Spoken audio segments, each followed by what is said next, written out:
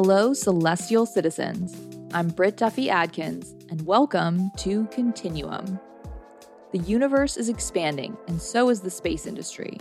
So with all the new developments, announcements, and launches, it can be a lot to keep up with. So, we're here to help. Continuum is a news outlet that's making space news relevant for the next generation and boldly challenging the status quo. Whether it's new discoveries and developments in technology, or how what we're doing in space affects us here on Earth, we'll cover it all.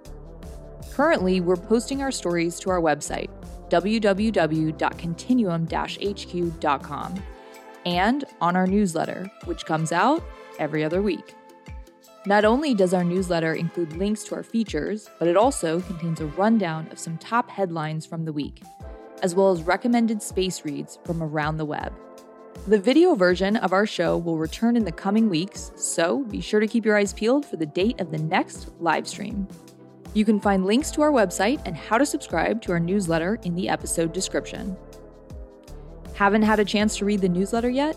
Then this is the podcast for you. So whether you're a space enthusiast or just starting to look up at the stars, we'll take the highlights from our stories and collect them for you here.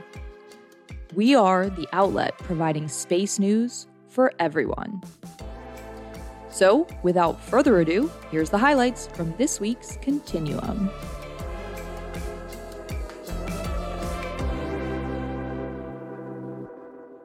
First up, let's take a look at some of the top headlines from this week. 1, 2, 3 strikes and you're delayed again.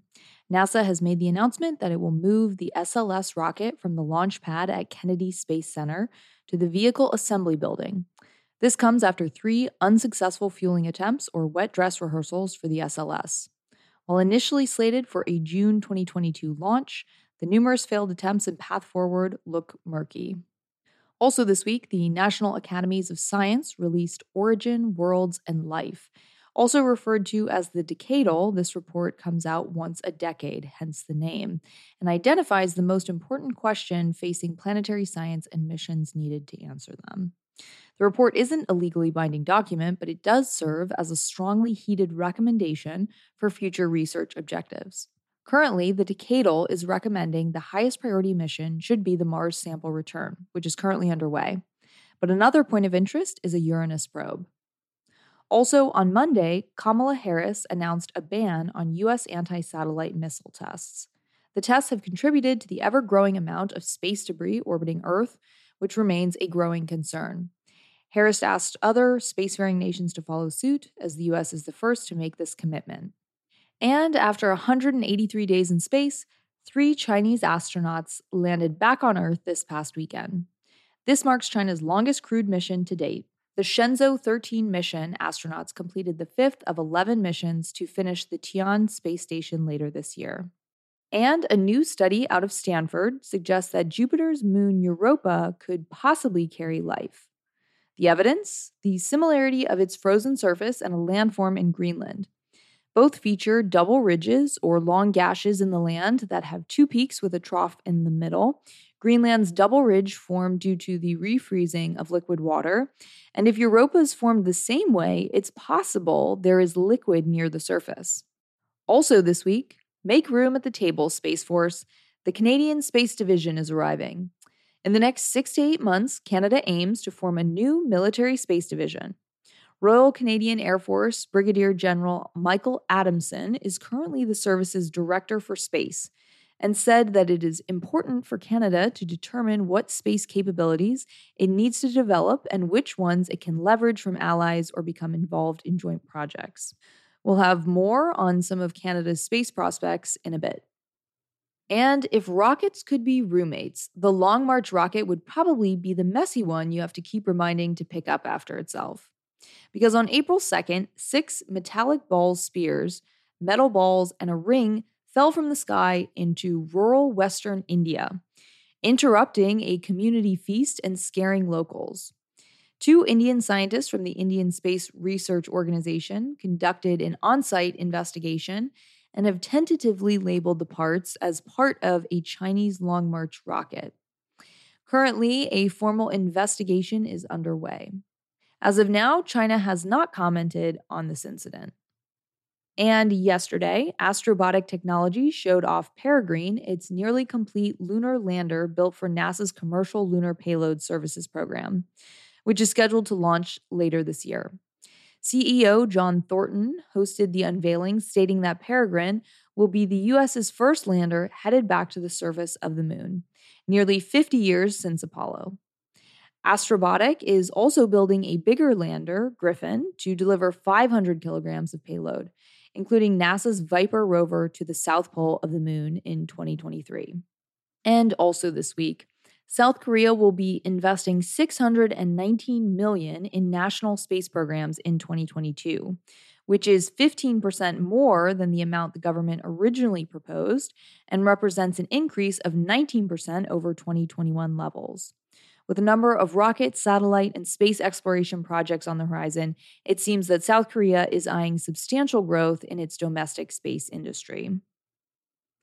And lastly, called on account of rain, NASA, Axiom, and SpaceX decided not to undock from the ISS on Tuesday due to unfavorable weather conditions. They are now scheduled to return on Saturday, with Crew 4 waiting in the wings and rehearsing for their upcoming launch. We hope for a safe return for the Axiom crew. And now, on to our feature stories for the week. In recorded history, only 12 humans have set foot on the moon. And all 12, much like the line at Chili's on a Friday night, have been white American men. With the Artemis program, that's set to change. NASA's next effort to get to the moon is set to land non-Americans on the moon. But with those first flights just a few nebulous years away, what passports those non-American astronauts will carry remain, for the most part, murky. Still, it's hard to deny that the opportunity is very exciting. Artemis is an international program, and it was initiated by NASA, with much of the program's planning being prompted by Donald Trump's presidential administration, which was not exactly known for its internationalist spirit.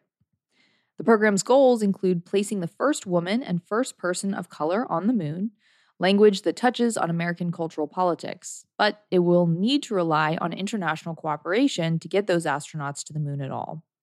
Dr. Rosanna DePlano, a legal scholar specializing in space law at the University of Leicester in England, says that no single state, including the United States, has sufficient means to conduct human spaceflight operations of this scale on its own. After all, there's no I in space travel. The Americans are still in the control chair of the program thanks to the Artemis Accords, which lay out the program's guiding principles, including new rules and a new consensus on lunar surface activities. Any country that wants to send astronauts to the moon via Artemis must start by signing the accords.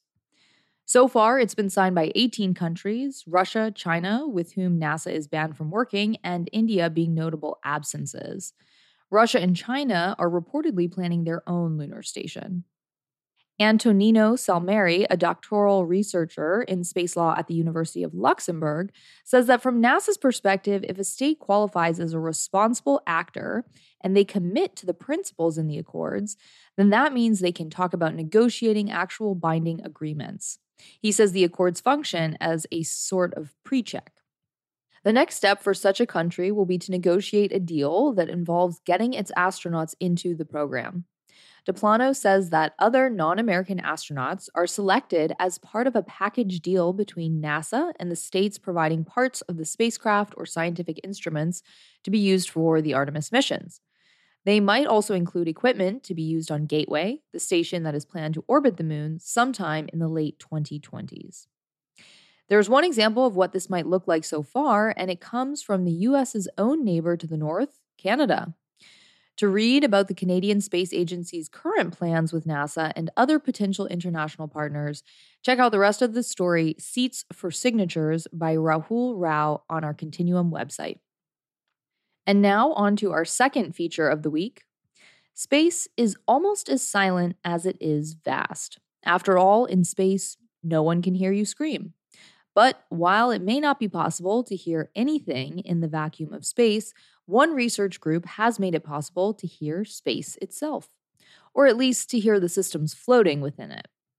System Sounds, a self-described sci-art outreach project founded by musician and scientist Matt Russo, along with Andrew Santaguida and Dan Tamayo, uses a process called sonification to transform scientific data into intricate musical compositions that represent the way a system or data set behaves. Russo says that when you combine music and science, it becomes an effective way to engage people and help them feel connected to something that otherwise would be abstract and unfamiliar. If only someone could do this about filing taxes. According to Russo, the whole project started because of the discovery of one very special system, TRAPPIST-1. The system is now most famous for containing 7 rocky, approximately Earth-sized planets, all of which could potentially have liquid water on their surfaces. The discovery of TRAPPIST-1 was like a bomb going off in the exoplanet community, and now it is one of the most studied planetary systems outside of our own. But Russo was drawn to the unique system for another reason. The orbits of all 7 of the planets around TRAPPIST-1 form the longest planetary chain of harmonic resonance we've ever discovered. This means that the timing of every planet's orbital period can be linked to the orbital periods of the other planets in the system using simple whole number ratios. For example, if the outermost planet orbits the star exactly twice, the next planet in will have orbited 3 times, and the next one in will have orbited 4 times, the next 6 times, and the remaining 3, 9, 15, and 24 times. It's the same phenomenon that makes harmonies sound good in music. So if a sound wave vibrates at a frequency of 70 hertz, a sound wave vibrating 3 times as fast at 210 hertz will nicely complement the original sound. The link between music and space was exactly the spark that Russo, who had been struggling to choose between pursuing music or astrophysics, needed. So to sonify a system of orbits, Russo collects the orbital frequencies of the planets and uses Python coding to turn these frequencies into notes by speeding them up. Once the notes are established, Russo's creative side takes over. He and Santaguida use those notes to compose their pieces, turning gravity and time into drums and piano. System Sounds has tackled a variety of other projects since TRAPPIST-1, and you can read more about them on our website under Sonifying the Universe by Jackie Apple. And that's it for this week. Again, if you want to read the full stories, check out our website, www.continuum-hq.com. You can also follow us on Instagram at continuum.hq and Twitter at continuum_HQ. Don't forget to subscribe to the podcast so you can stay up to date with what's going on in space. And while you're there, leave us a review so others can find us as well. And of course, subscribe to our Continuum newsletter on Substack for curated space news content. Tune in 2 weeks from now to keep up to date with all the cool stuff happening up in that big, beautiful cosmos we're all floating around in. We are Continuum. One giant leap every other week.